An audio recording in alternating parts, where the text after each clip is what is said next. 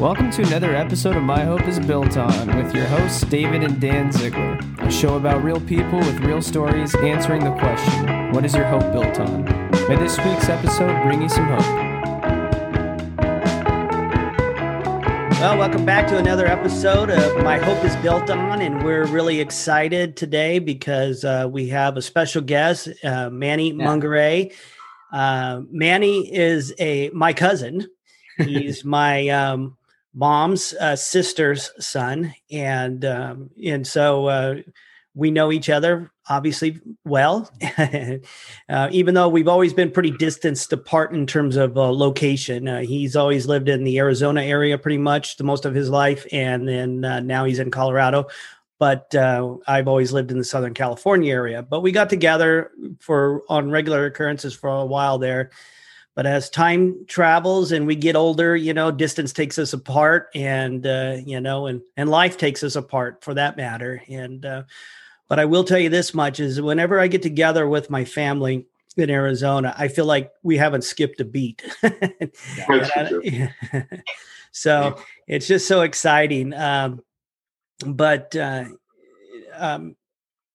and David, I'm going to probably just go ahead and start this off, obviously, and get it going. And this whole thing has been around hope. I know a lot about your story. I don't know everything about your story, but I know some of your story. And, the biggest question we've been asking everybody is kind of, how do you define hope? And then more importantly, what is your hope built on? So go ahead, and why don't you first start off, tell us a little bit about yourself, what you do for a living, all that good stuff. And then go ahead and answer those questions. Right on. Thanks, Dan. One thing to top on, we have been distance apart geographically a lot, but I think we've been pretty close forever. Very much so. And no matter how much time passes. It's crazy. Yeah. It's so I'm Manny Mungaray, and right now I live in Colorado. I sell cement for a living. That's why it's the concrete background. I have there's a difference. Concrete is the hard stuff. Cement's the powder. So right on. So we just learned something today. There you go. Concrete's the cake. Cement is the flour. There you go. Right on. It's about simple. No, I've been selling cement. I've been in the industry for about 15 years. Prior to that, I was a jet mechanic and civilian. Before that, helicopter mechanic and jet mechanic in both the Navy and the Army. But now live here in Colorado Springs. Been here for about 6 years, going on 6 years now. Yeah. Love it. It's amazing. Right on. Pretty actively involved in our church here and our high schools and middle school, elementary school, all our schools here and in the community pretty tight. But so. Well, you're also a beast in the gym, though. I got to say that. We lift quite a bit. Yeah. Yeah. Right on. Yeah. Actually, I think it's on the border of possible insanity, but hey, listen, that's all right. It is. It's a little next level. I've found the more I challenge myself, the more I find there's more in the tank. Yeah. I have not pushed myself enough yet. So yes. That's awesome. I like the challenge of trying to see how far I can take it. Nice. Very cool. So what do you think? What do you think about hope and what it means? And then, kind of what is your hope built on? Yeah, I really appreciate the approach you guys have taken to this podcast. I know a lot of you guys know that now my hope, when I think about hope, a lot of it in my past, when I started thinking about my past, was what hope was more what gave me the desire to live another day, to continue on one more day. What's the point? Yeah. Where my hope is, what's the point in doing anything? And that drive to get me to the next day. I'm pretty adamant about being a hardcore Jesus freak. I am. That's and I'm okay with it. That's not always been the case in my life. Sure. And a lot of situations I found myself in, I didn't have that anchor for myself. So I had to find hope in other things. So when I think about hope, a lot of it was, just what is my faith that I'm going to get through this situation? What is my hope is that this isn't always going to be this. Wherever I'm at, that situation I'm in, it's not always going to stay the same. My hope is that this will always get better. Yeah. And so where do I find that hope? That's been the crazy thing. It's been a little bit rocky. Like, Dan, and it's fun. My parents got divorced at a young age. My dad was pretty severe alcoholic, and drugs were involved, and it was pretty rough in the childhood spot. Yeah. I got blessed to go live with him when everybody else had to go live with mom. So it's kind of frustrating. And I learned some of those resentments and stuff happened back then. And during that time period, I also remember, and this is some of the reasons that my faith got challenged, was we would go to church. My parents would have us go to church, but then also at the home, the alcohol and everything else involved would contradict everything that was happening at the church. And so there was, I think I lost hope in my faith helping anything out. A lot of that stuff crashed at a young age, and that caused me to lose a lot of hope.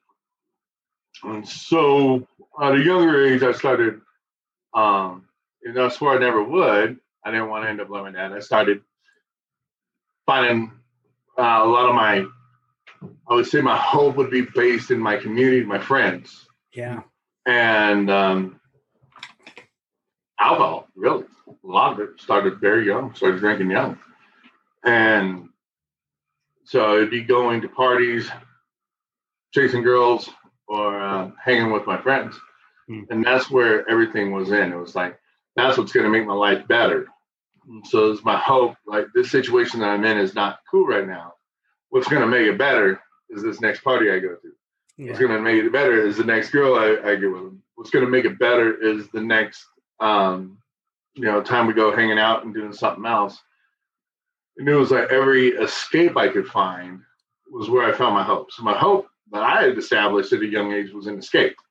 And then I just started learning as I grew, there's more ways to escape.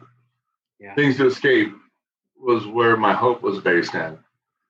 And just trying to chase those escapes.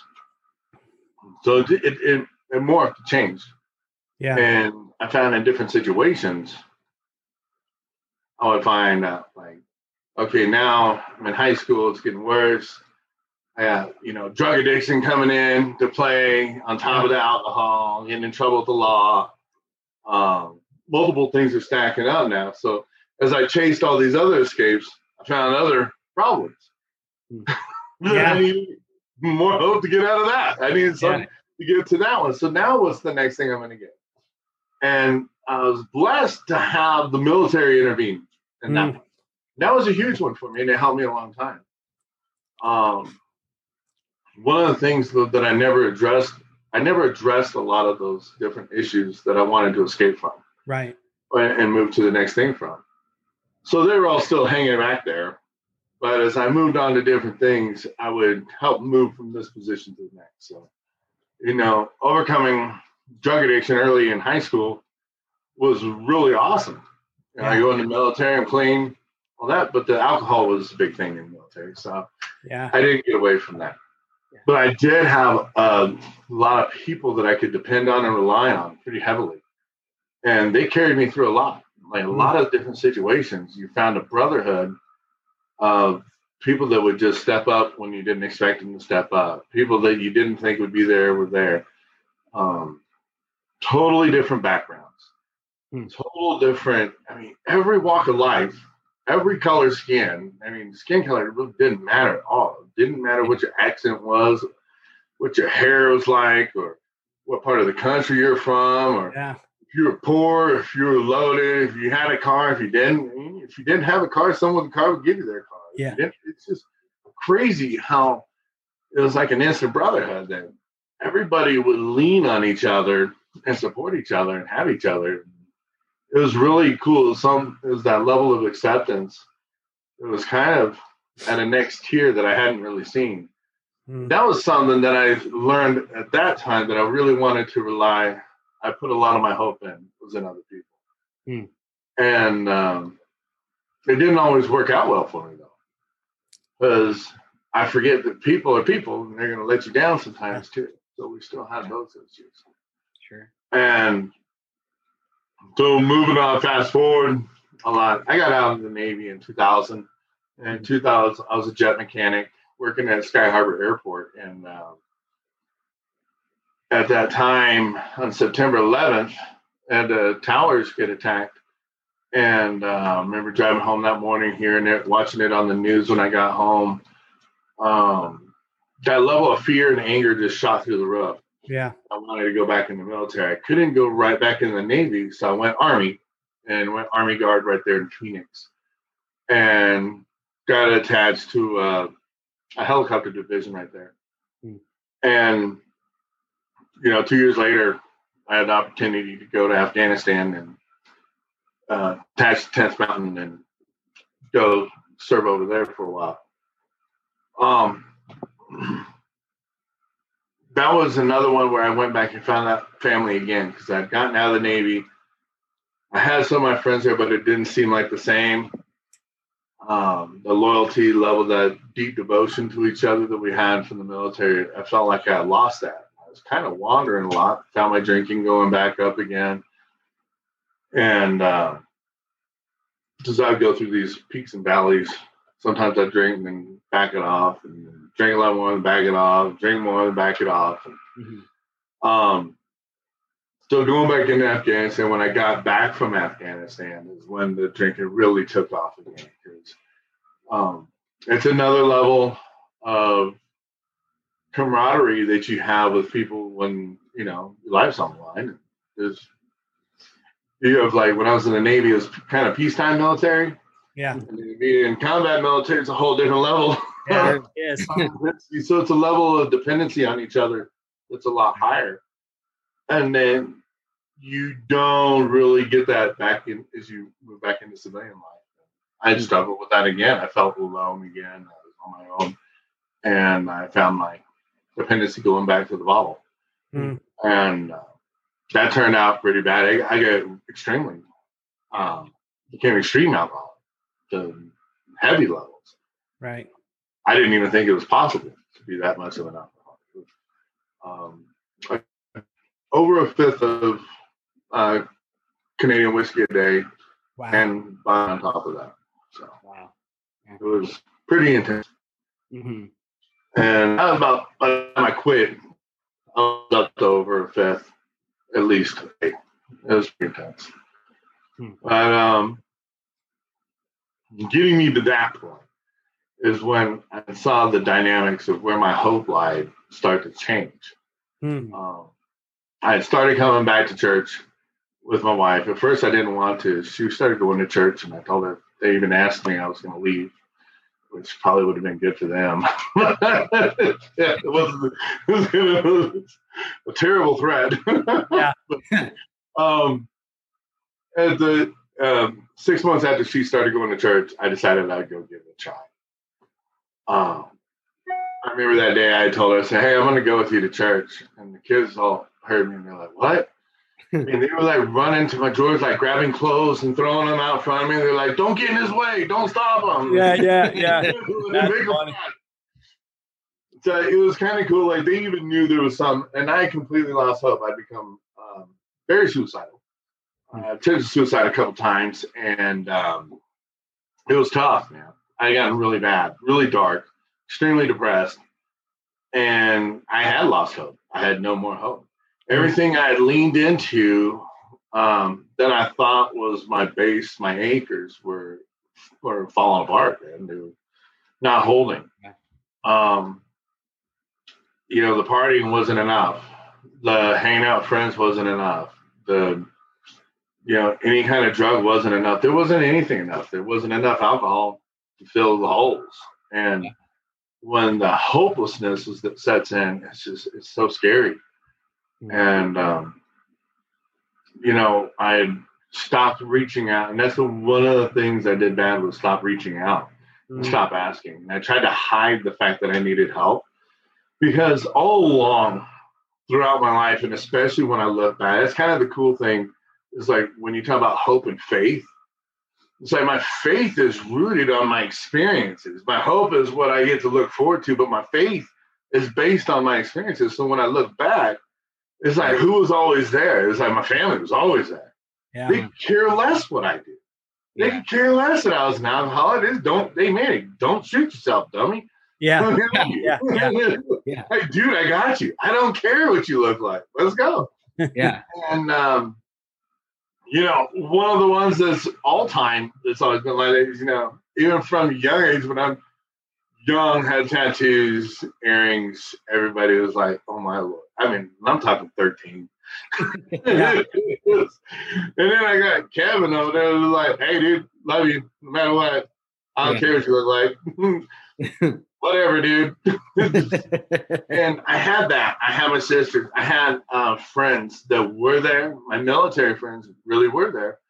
But a lot of it, I had fear of admitting that I had failed at getting past a lot of this stuff.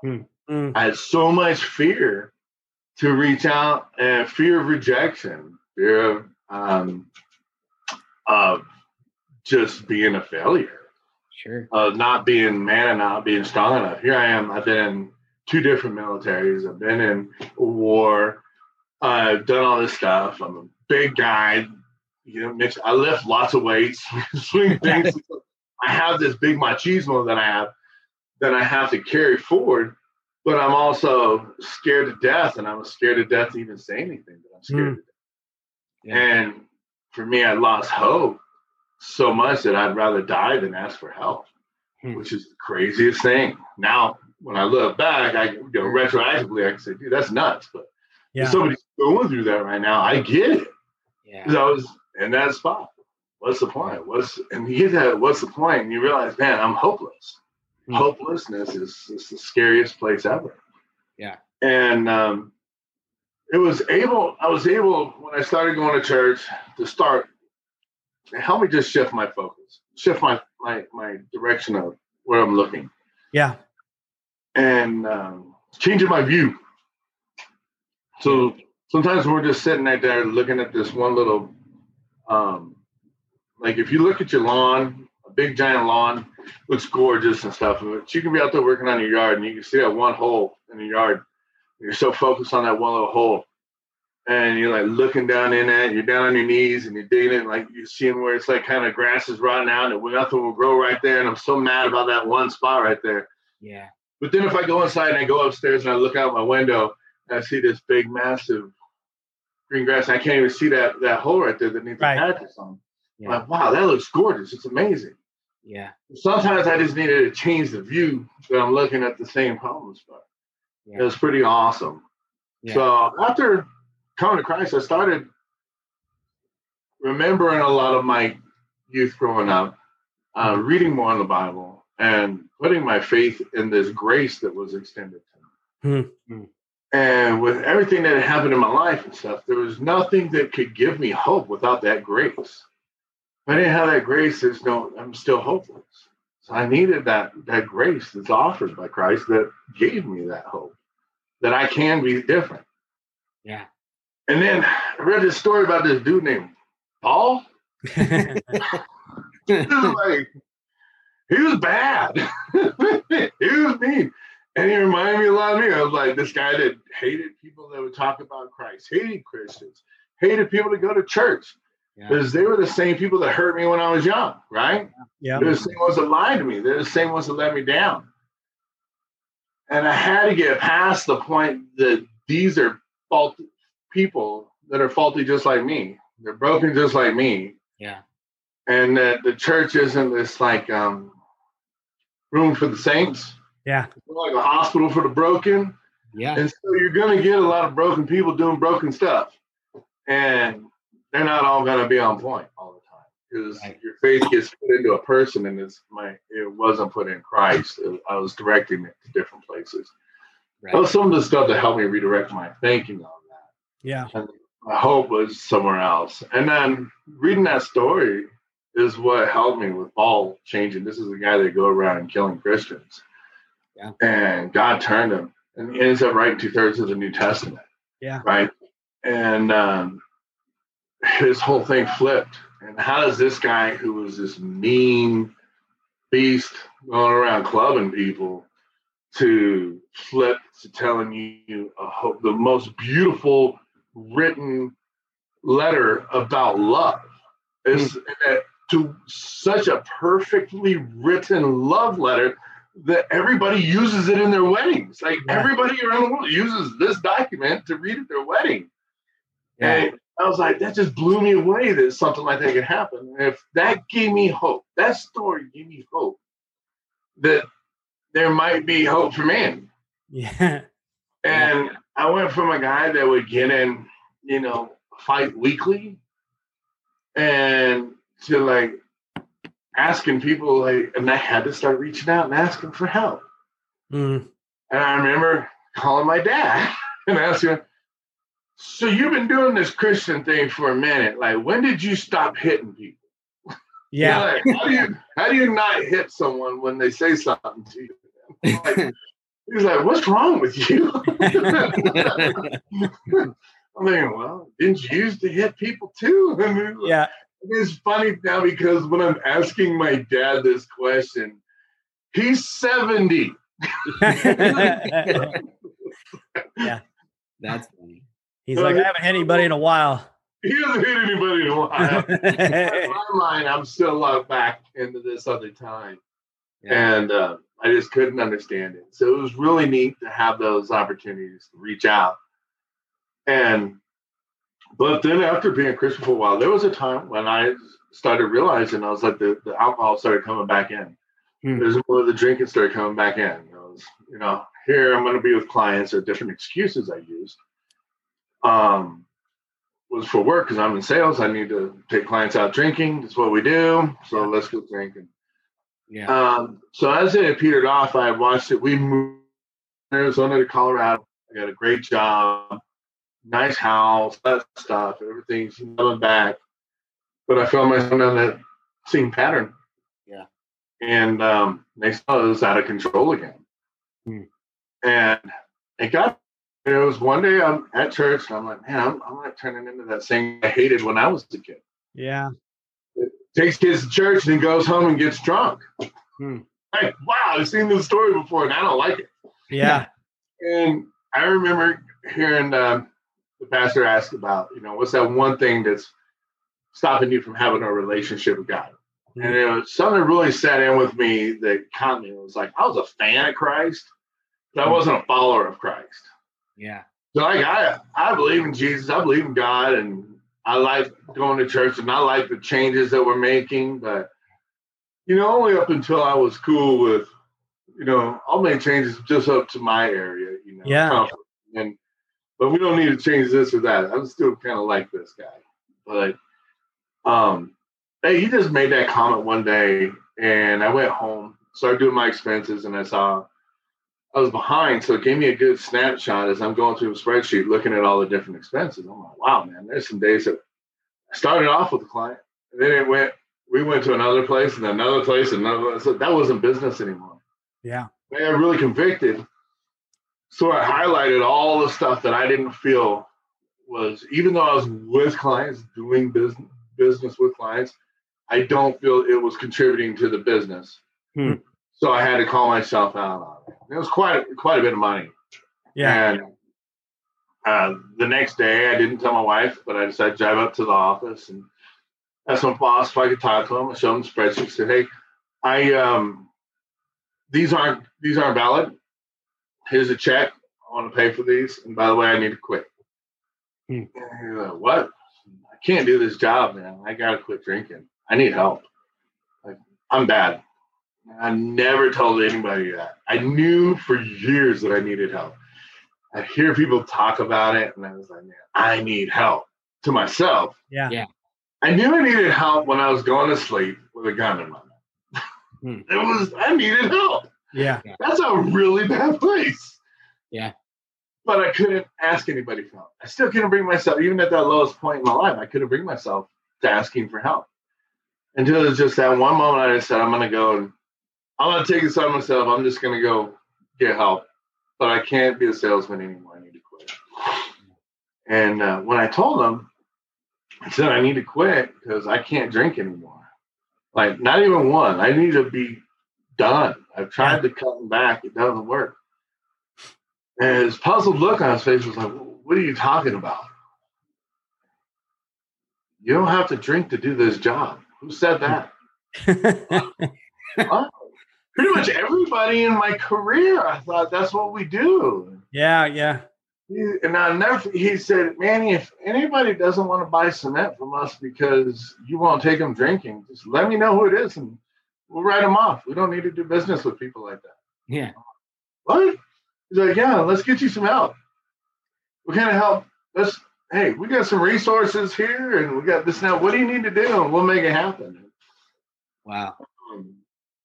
He's like, we can start fresh with this stuff. And I said, I need to make this real. So let's make these expenses real. And then he said, okay, let's start getting help. And I left the office and so I'm going to head back. It's like an hour drive from my office here. And so I'm driving back. I remember I made the call and I called my dad. So now, after my dad had been a lifelong alcoholic, drugs, and everything, I'd watched him for years be sober. He'd go to church. And I was waiting for him to come and tell me I need to quit drinking. I was waiting for him to come and preach to me at the house. I was waiting for him to tell me, what I need to do. He didn't. And when he saw me even in my worst times, he'd like bring us food down to fill our pantry. So, I love you, son. I'm praying for you. If you need anything, let me know. And he'd leave. Yeah. Wouldn't say nothing. This went on for years. I was waiting for him because I wanted to have the argument. I wanted to have that fight. And he didn't, never. And he just showed me something. And I witnessed something in him, and I just didn't understand what it was because I got to watch my dad, who was, it's pretty common story with people that are alcoholics. They're Dr. Jekyll and Mr. Hyde. Yeah. And you see a really nice guy, but then you'd also see the monster. And I got to witness that guy his whole life and go from that to being just this gentle creature that I couldn't figure it out. It just blew me away. I don't understand. And it reminded me a lot of how Paul changed. And so I watched this transformation in this guy, and I waited for years. And then eventually I was just like, okay, I want what this guy's got. So I called him up, and I was driving home, and I asked him, hey, Dad, I'm an alcoholic, man. I need help. He's like, all right. Go down here to this, told me to go to this regional meeting at the AA, and so go in there, find a meeting, and go to a meeting and give me a call. So I remember going down to that regional office, and I parked in the parking lot, and I was like, sat there for like a half hour. Man, I really blew it. I shouldn't have said nothing to anybody. I don't know. I want to really quit. I could really use a drink. And then I called him up. I said, yeah, Dad, the parking lot's empty. I don't think there's anybody here. Go knock on the door? I know. Go check the door. And I went. There was someone in there. They told me where to go to a meeting. I went to a meeting. And also on that way, I called my wife and I told her. And it was funny when she's like, are you sure? Please, you don't want to quit? Oh, no. I just don't. You said that a lot. I'm not sure if you're in it or not. Is really what you want to do. I was like, yeah, I do. I called my dad and asked for help. She said, wow, that was Dad. Yeah. So I went to a meeting, then a meeting every day, and then I called my dad after. And then we had a small group at our church that I went and opened up to them at the same time. Told them. They all thought it was funny when we were introducing ourselves to our small group. And everyone saying kind of what they wanted to get out of this small group this time around. And, some people were like, I want to get into the word more. I want to, get closer in our relationship with my wife. And I was like, hi, Manny, I'm an alcoholic. And they all started laughing.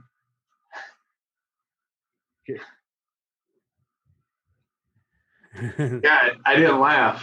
And they knew it was real. I was like, whoa. It was the first time I had openly told people that I'm an alcoholic and I need help. And so that was just that 4.5 years ago right now. Wow. That's amazing. April 23rd was 4.5 years. Congratulations. Thank you. Since then, it's been pretty rad. And I've been able to, by asking for help, I got friends to help me in a program, 12 stuff. And also, my faith church helped me out a lot. I had tried to hide a lot of this from. I found when I asked for help and was wide open on it, that humility brought so much support that it was ridiculous. It's unfathomable how many people will run to help you when you want help. Yeah. There's so many people that are willing to help you and stand by you when you ask. And getting past the shame point was pretty happy. And there's community that helped that. And so when I was thinking about hope, where is my hope? It was in Christ. My hope's in God.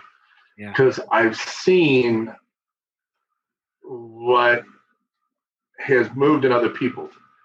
And it's God, and it's like humanity. It's crazy when people say they lost faith in humanity or they lost hope in humanity. There's so much beauty in humanity. Yeah.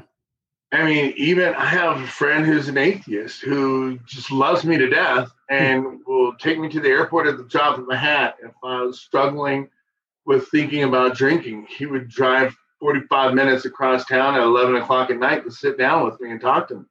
Yeah. There's these people that do things that are just so amazing. Guys that were a friend of mine who was sleeping underneath bushes in the park and in 16-degree weather and coming in shivering to make coffee for the guys in the room till he could try to get out of the street and get his place and all this stuff and come up. And I've watched this guy go from living in bushes to having his own apartment. Watched another guy that was on meth and drinking a bottle of vodka a day and doing meth to being clean now. And wow. He speaks out at other different LGBTQ stuff that he does. And he helps other people, community get so come out and overcome their pains. And it's this love that you see that people have and the willingness to help when willing to be whole enough to ask for help. And they have another faction of people that are humble enough to serve anyone. It's the most beautiful thing that I've witnessed. And so I've seen God move in my life. I've seen him move in so many other people's lives. And that miracle that I've seen happen so many times is what's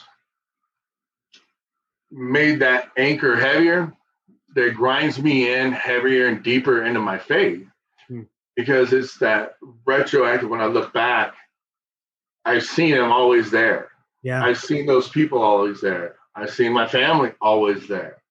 No matter what, if I had money or if I was broke. Yeah. Well, let's eat. It's always there. It's always been there. There's always been those people there, even the ones that I hid from. Yeah. And they were always there. I've seen just the miracles happen along the way. And that's where my faith is when I look into the past to see that. It's just solidified my faith.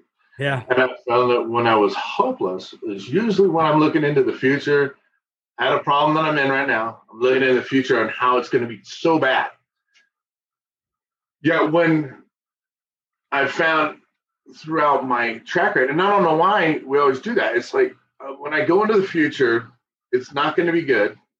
But when I look in the past, I made it through all right. Yeah. but I never take that track record with me into the future. Yeah. And I always look at that as God was with me the whole time. And it reminds me of that footprints in the sand home where you're walking along and he was always there. Like, whoa, okay. That's I remember when I look back, but when I'm facing a problem, I'm looking into the future. For some reason, I take him with me. It's worst case scenario and it's downhill. And it's that whole perspective thing. If I can help change my view, what I'm looking at, and I usually need a friend to help me with that. Yeah. Almost always, I just need someone to say, hey, Manny, remember that time you lost your job, about to lose your house again, you're about to get evicted? Where you at now? Like, are you okay? Yeah. You're going to be okay too. This is going to be okay too. Yeah. And I still need that. Like today, I'm, 4.5 years sober. I've been following Christ for 6 years. Completely flipped a lot of the stuff in my life around. And sometimes I can still have bad days. I can still go fall off, and I need those other people to help me. That's to remind me of that hope. Yeah. It's pretty rad. Amazing. Manny, and I could just sit and listen to you tell your story for forever, man. And I appreciate your honesty and your candor and everything that you're saying. And I know you say it, Manny, because there's somebody else out there that needs to hear it. And I know that's what's at the bottom of all of this in your heart. But, one of the things as I was listening to what you're saying, and I don't want anybody to ever think, and you've kind of shared this even in your story, is that even though we put our hope in Christ, it's not like this magic wand that all of a sudden, everything's all hunky-dory, we're better, we're on it. And you really shared that, it was like, hey, I showed up to church, I was still getting drunk, after church, it was like, it's not like it just, and you're still a work in process, right? Yeah. And I think that's what's amazing. I don't like anybody to ever think that, we're just saying, establish Jesus as your foundation and everything goes away. It doesn't. No. Right? That's such a great point, brother. And to that point, this was hanging on my heart, so it's amazing that you brought that up. Yeah. After following Christ, after getting sober for a year and a half, I go to my son's game. I'm getting ready to go to my son's game. He tells my wife he doesn't want me coming to his practices or his games. What? You make him nervous. He doesn't feel comfortable with you there. Whoa. Real? I've been doing the stuff, man. And one of the things that I point out is that when I came to Christ, just like you said, it wasn't like I said a prayer and everything turned around. My credit score jumped. I got new paint on the house. My car dents were fixed. My wife was like making cakes for me every night when I walked in, and they threw balloons and streamers because I wasn't sober or I wasn't drinking. It wasn't like that, Yeah. Yes, that's your foundation. That's your base. This is where I'm going to start. Yeah. Now it's time to go to work. Yeah. I had to do work. Yeah. It was a lot of people ask me too about why I get up so early in the morning to lift weights. Right. There were some days I had to put myself to bed at 5 o'clock at night because I couldn't handle going from 5 to 8 without drinking. The itches would come up, so I get agitated or whatever, so I'd go to bed. Yeah. You go to bed at 5 or 6 o'clock at night, you wake up at 2, 3 in the morning. So what else are you going to do? There's nothing really going on, so I go to the gym. Yeah. And that helped me out a lot. That was part of my process. That's one of those things is like that's just a small step that I'd have to do. Different little things all the time. I had to learn to shut up. I had to learn to keep my opinion to myself. Everybody else didn't want it. Like, not everybody subscribed to it. They didn't want to hear what I thought about every situation, everything in their lives. I had to learn to stay in my own lane. I had to learn that I wasn't in control of everybody. That I can't even control my kids. And then, our kids are going to be their kids. It is what it is. We think we can control them. We can manipulate certain things because we have control of the purse strings. We can control the Wi-Fi. Yeah. So how much money you're going to get or what we're going to spend on this or whatever. but I'm not going to control your heart or your intentions on things or any of that. I can't control that stuff. I can only control how I react to people, places, and things. And that was something that the program taught me a lot. And it also backed up with a lot of biblical teachings. Now, this is stuff that I worked on every day, years. I would go to a meeting at 5 o'clock every morning. I'd make coffee. I'd have to go do service. I had to ask guys to help me. I had a team of guys that would come together to help me, and a sponsor that I'm still best friends with today. Yeah. That would talk to me about every single situation I'm going through, everything I'm thinking of. All these different situations that I have to go through and evolve through. Life was still happening. When I quit drinking, my credit was in the tank. I had creditors calling me all the time. I had a car repossessed. I was about to lose my job. I had to struggle to regain trust with my boss. I had to struggle to regain trust with my clients. I had to struggle to regain trust with my family. Working through paying off creditors, owning up to some of my stuff. It's really hard to start learning that a lot of the things that happened in my life, I had created myself. And I had to learn to process this stuff. I had to battle depression through the process. I had to ask for my health was in terrible shape. I was over 357 pounds. It was just massive. My liver was hardening up, I'm in my 30s and I'm like, got the body of an 80-year-old. It's just really bad stuff that I've done. And so there's a lot of steps, a lot of work that I had. Yeah. And back to my son, 1.5 years, and he doesn't go to his football games. It hurt me. I love football. God, I love my kid. Yeah. My kid playing football. He's playing my position. It's so good. I'm all excited. And he didn't want me there. And I'm like, what's the point of me doing all this work? Point. And I found myself again, staying out. I should just quit. What's the point of even living? I'm done. I mean, I've done everything. I'm doing all the work, God. Here we are. Not only did I say the prayer, but I'm putting in work, man. Every day I'm writing journal stuff down. I'm addressing people that I had wrong. It's so hard to go up against, tell somebody that you screwed them over, you hurt them, and own it, and ask how I can make an amends to it. How can I fix this? Or if not, just don't ever talk to me. There's a lot of stuff that some people accepted it, some people didn't. It's hard. It hurts.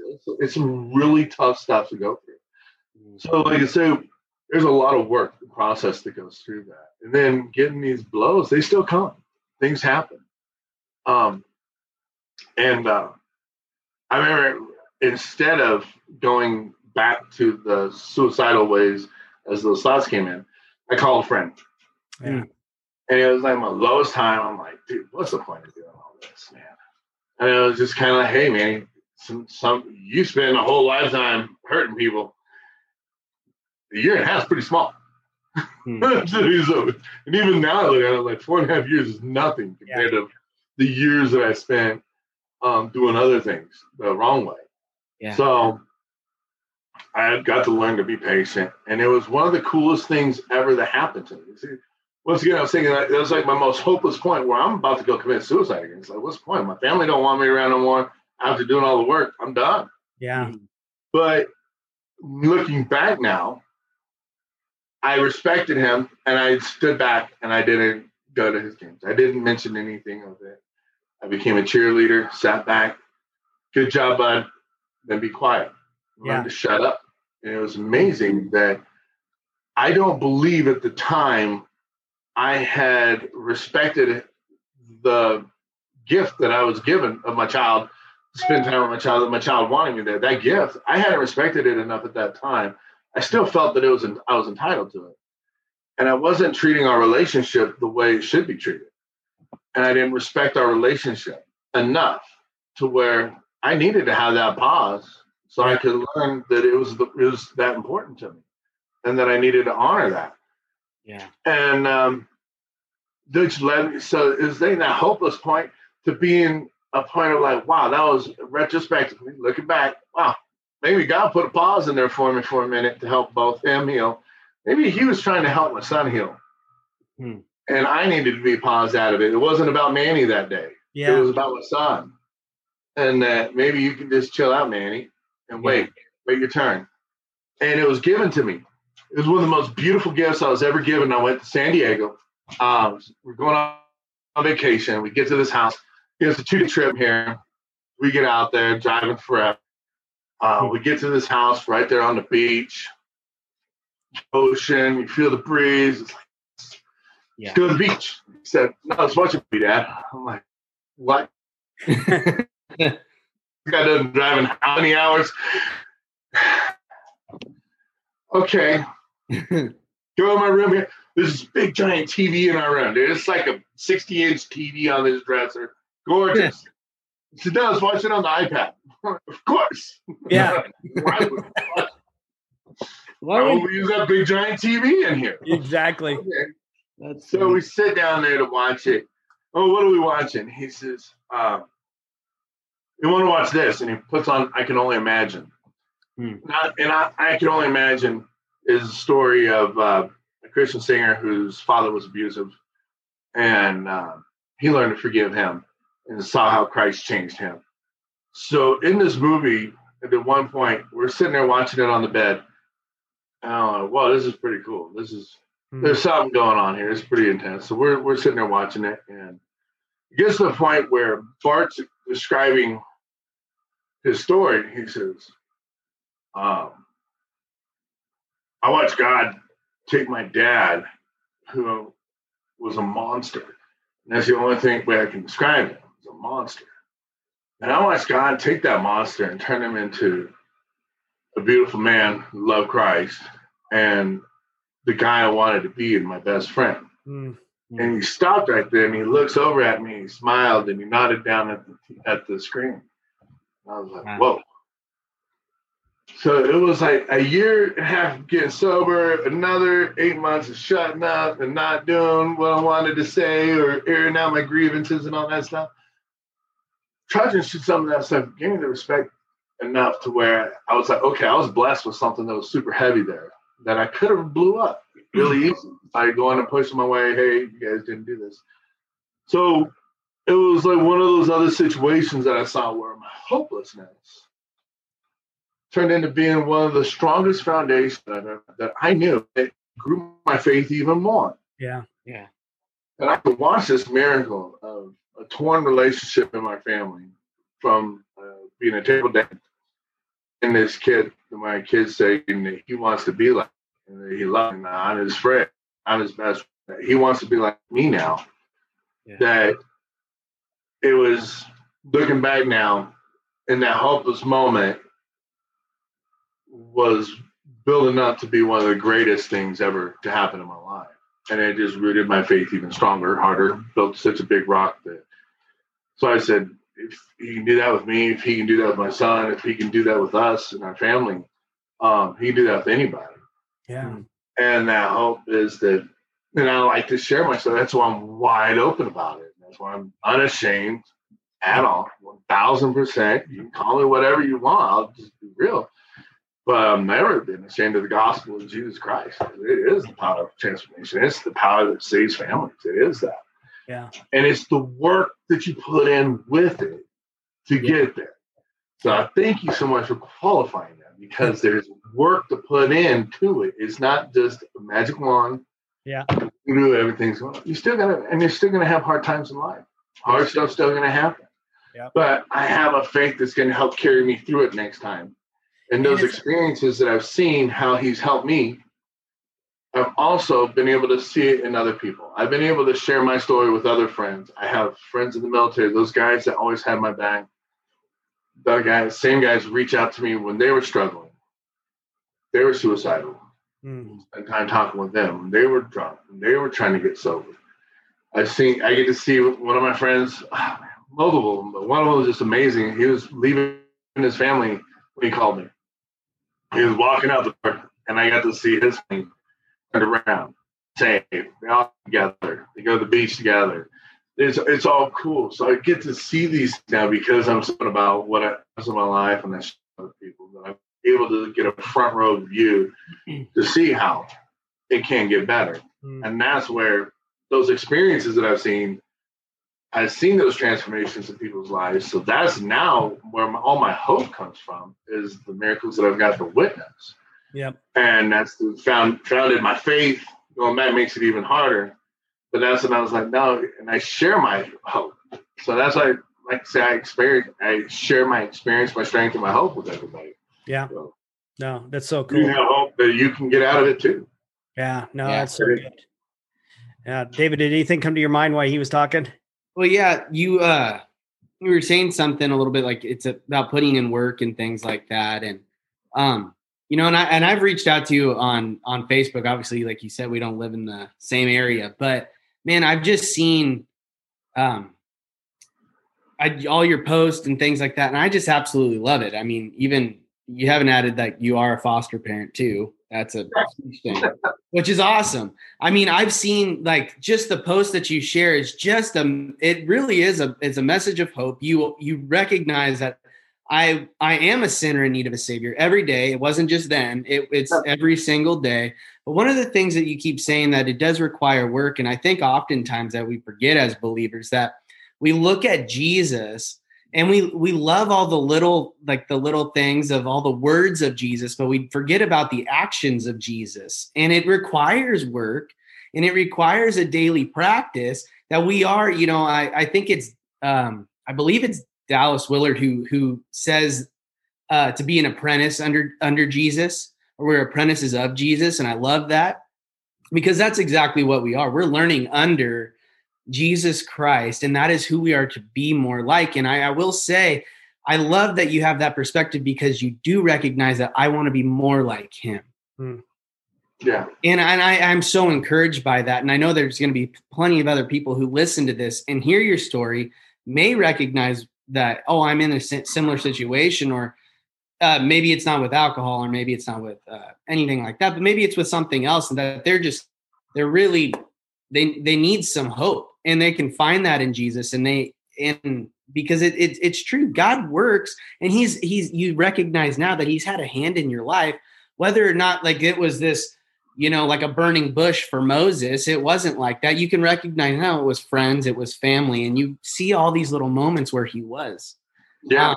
So I would just say thank you so much for sharing your story, because man, I'm so encouraged by it, and I'm encouraged by the hope that you have and the life that you live. And again, your post, I love it. I tell my wife all the time. I mean, just as you know, you're so open with where you were, and to see where you are now. I mean, it's a testament to who God is and how he can change lives. Yeah. And so thank you for that. Yeah. Thank you. Now, one of the biggest things too with this is, and you mentioned the foster parenting, that's one of the most beautiful gifts we've been given. Hardest job I've ever done in my life, and it's hard, but it's the most beautiful gift I've ever been given, and it is like you have to do the work that Christ did, and Christ served, and you have to serve. Yeah. No matter how far along you get in life or how successful you get, serving others is the only way to keep carrying on. It's getting out of and it changes that. When you want that, you change. A lot of people make fun of me. I do some weird things. You might find me at 5:30 in the morning picking up trash in the Walmart parking lot and parking shopping carts back in their place. Or you might find me picking up trash in the high school parking lot or whatever. Yeah. It's what you call selfishly being selfless. You're going to help somebody else, but it's really to help me change my mindset, change my viewpoint, and redirect my thinking. Yeah. And most of the times when I have a hard time with anything, I have to redirect my thinking. Mm-hmm. And doing that, serving others is the greatest way to do it. You'll find helping other people, especially when you're not getting rewarded for it or anybody's noticing it or something. Yeah. It changes just my perspective on everything in life. And it helps me redirect my thinking from being all about Manny's problem to somebody else's problem. Helping somebody else somewhere else gets me out of me and helps me help somebody else. It's amazing. Helping somebody else helps you more than anything. Yeah. And the foster care is really heavy with that. And we do that. And it's serving other families, and it's hard to serve other families, especially when they're not always nice to you. It's not even there's no gratitude. They're just not nice. But we got to witness. We had some girls with us, three siblings, and they were with us for over a year. And we got to see them go home. Yeah. And see a family healed. And that's like one of the most beautiful things ever. It's the most painful, but it's the most beautiful. Yeah. And it's that service to others. He said, doing the work is everything. It's everything in your whole life. Yeah. Even if you're not serving God, if you're just serving humanity, it's the most amazing thing in the world. Yeah. And I found that I have a friend of mine that helps people in recovery who's a yoga master. I don't know if that's the right word. He's like really like sought after. Like people have him go around the country. Yeah. Teaching yoga and stuff. And he works with a lot of NFL players and stuff that try to help other people with recovery too. And no matter what, everyone's going to tell you it's the service they do for others. Self-sacrifices. Well, you know, it's funny as you're saying that is that, and we've used the word often, even you've used the word several times already, but I think it's the word grace. And grace, you know, according to the Bible is what Jesus or God actually through his son extended to us. And that's this idea of this unmerited favor. It's something that we didn't even deserve, right? We all deserve death, but Jesus took that upon himself. And when we start to really look at that, what that means and what you've said in the servant heartedness of us as humans is that we're to be extenders of his grace, which means that I got to give it to people, whether they deserve it or not. And we always determine who deserves our grace and who doesn't. Right. But we're to give it to people irrelevant of what I might think or feel they deserve. Right. Because I was given it and I didn't deserve it. And so, you know, again, that is the power of a foundation built in Christ. Yes. Is that understanding. And so honestly, I thank you so much, brother, for the opportunity to share this story. And, you know, again, I am just completely encouraged by this. And I know that everybody that's going to listen to this is going to be encouraged too. So thank you again for sharing with us. And I really appreciate it, bro. Thank you guys for what you're doing, man. No. And again, I didn't say this earlier, but thank you, Manny, honestly, for your service to our country too, because that is a big deal, bro. And I remember one of my favorite photos, and I still have a picture of it. It's somewhere here in my office, actually, is you in the chopper circling over. There's that one of you in the chopper. So hanging out the helicopter. Yeah. That's a really good one. It was a great photo, man. So thank you again, man. I love you. And, love you guys. Be blessed. You, man. All right. God bless. Take care. Thank you.